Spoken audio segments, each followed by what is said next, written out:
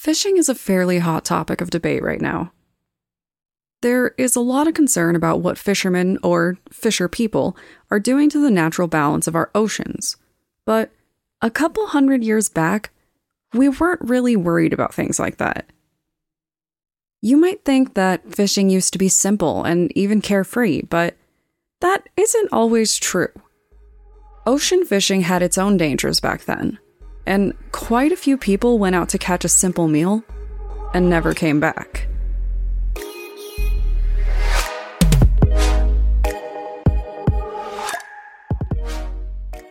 My name is Brienne, and I'm the host and creator of Among the Dirt and Trees, a show where we explore true crime cases that occur out in nature. In today's episode, we're going to discuss the 1722 abduction and assault of Philip Ashton, a man who was abducted by pirates in Nova Scotia while he was on a fishing trip, and actually ended up stranded as a castaway on the island of Roatan.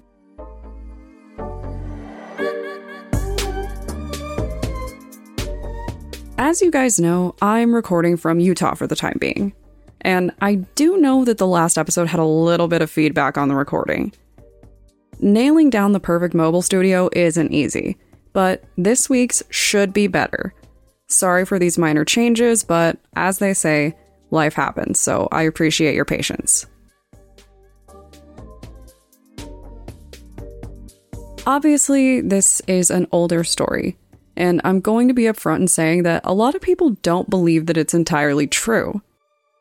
But it is definitely pretty wild, so at least we can get some entertainment from it. This is certainly not your usual abduction case, and I'm actually surprised that they haven't made a movie out of this story yet. But let's jump in. Philip Ashton was born in Massachusetts in 1702, and he lived a fairly normal life up until 1722 from what I can tell. But at the age of 20, things took a turn for the worse. Philip was out for a nice fishing trip when he came across pirates, and I'm sure he was pretty freaked out by this since pirates aren't really known to treat other people very well. He likely assumed that they would kill him, but to his surprise, they didn't. And maybe this made our dear friend Philip feel a little cocky, because when they abducted him and brought him aboard their ship, he wasn't cooperative at all. Given the reputation of pirates, this is generally ill-advised. I'm not trained to deal with pirates or anything, but I think that I'd probably try and get a grasp on the situation before I jumped straight to making them mad. But I guess Philip didn't care. The pirates threatened him continuously to get him to cooperate, and I can't figure out for the life of me why they even bothered to keep him alive at all. But, for whatever reason, they did. They actually dragged Philip all over the Caribbean. The following year, the pirates made a stop on Roatan. Now, I can't speak to Roatan in the 1700s, but it was considered to be entirely uninhabited. That is not the case today. I actually visited this place on a cruise, and for your general fun fact, I left some of my DNA on that island, because the driving patterns are quite different there, consequently leading me to have to ask the driver to pull over so I could hurl my guts out on the side of the road. It was not fun. I also visited a zoo, some air quotes around that, where they considered their most exotic animal to be a raccoon. So, life is an adventure, but back then, in the 1700s, Roatan was just a mass of land. And when they reached this land, Philip saw his opportunity. He ran out into uninhabited jungle to make a daring escape.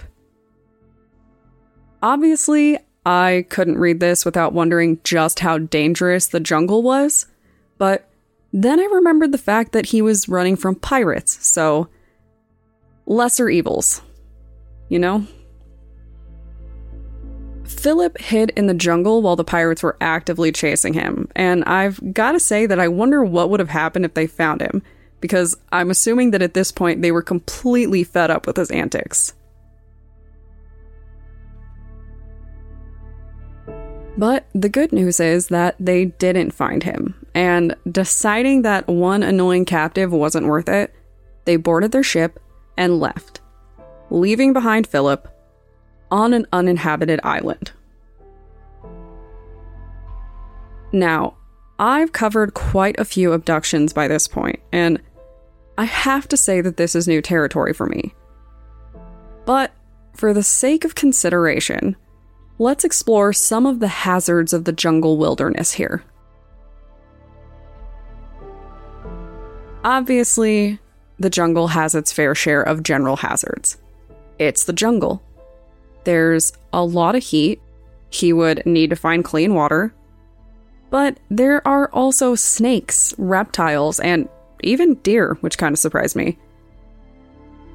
Among these creatures are alligators and the coral snake, which is venomous. With that being said, it is also now considered critically endangered, which obviously comes with a reminder that humans don't just hurt each other, they also hurt animals and the planet. Either way, it was not necessarily the safest place to be, and he didn't even have any supplies. At some point, he did run into some good fortune, though. While he was on the island, he ran into another castaway.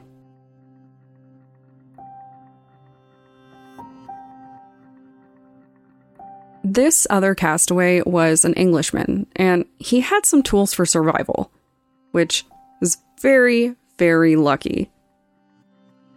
At this point, you are probably imagining these two men working together and striking up an unlikely friendship. But as you might have noticed, Philip wasn't exactly a lucky guy. His dear castaway friend went out for something. We don't know what. But the guy never came back.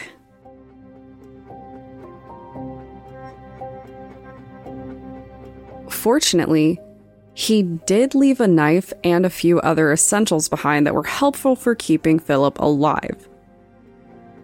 Philip lived on the island, mostly eating fruit and really simple foods to stay alive.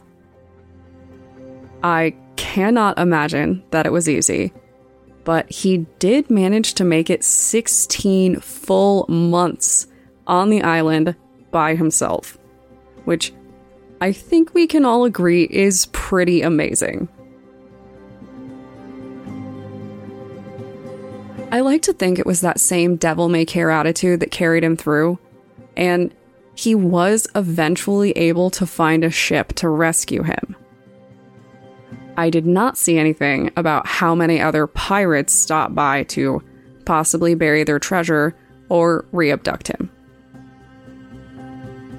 But despite all of this craziness, he returned to tell his tale and actually wrote it out as a published memoir. But not everyone thought that he was being truthful about it. I'm assuming that this was because of just how wild his story was, but I'm also not sure how else you could explain his disappearance or him being found on that island at all. Surprisingly, a good amount of the story was verified. Strangely enough, when he went missing in 1922, he was listed as one of the people captured by a famous pirate by the name of Edward Lowe. Born in London and moved to Massachusetts, Edward Lowe was a man that life was not kind to. He lived in poverty, and his wife died giving birth to their child. It seems like this was one of the many final straws for Lowe, because before long, he was running several small fleets of pirates and terrorizing the seas.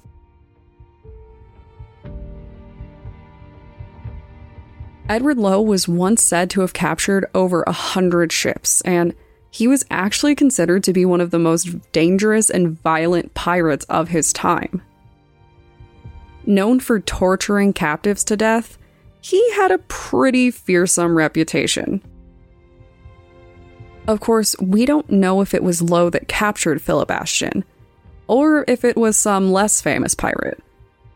But the fact that he was kept alive despite his insubordination seems to imply that it probably wasn't one of Lowe's ships.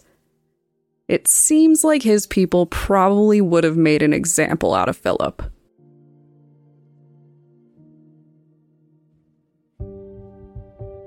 I do think that Philip really was abducted, because where else would he have gone, right? But I also agree that it's quite the story. Maybe it's just one of those larger-than-life stories that got a little bit bigger every time that he told it. Regardless, his story lives on and has been incorporated into some books as well. Nothing against Tom Hanks, but I do have to say that this would have made a very interesting Castaway movie. At least in the end, Philip Ashton's life went on.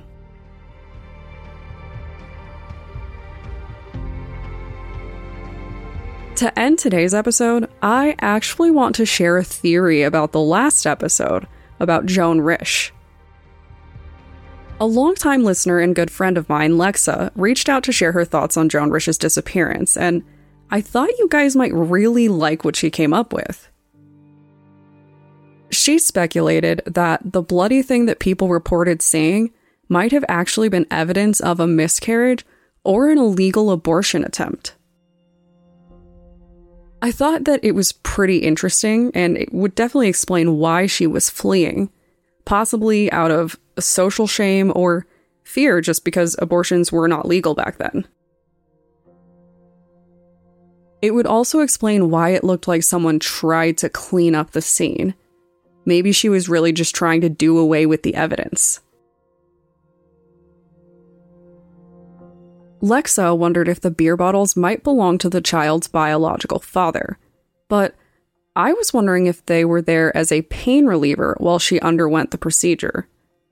We did kind of used to do that, and it's not like she could go to a doctor.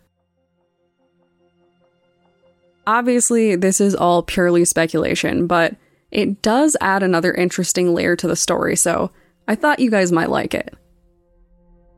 I'm always encouraging you guys to send me your theories, so if you've got any interesting ideas, please don't hesitate to contact me. I promise I really do love this stuff, especially when it's weird or wild. Speaking of, if you haven't checked out the interview I released over the weekend and you want to know more about how AtDat came to be sure to pop on over to it. And of course, as always, you can contact me by reaching out on Twitter or Instagram using the tag @DatPod. Thanks, guys.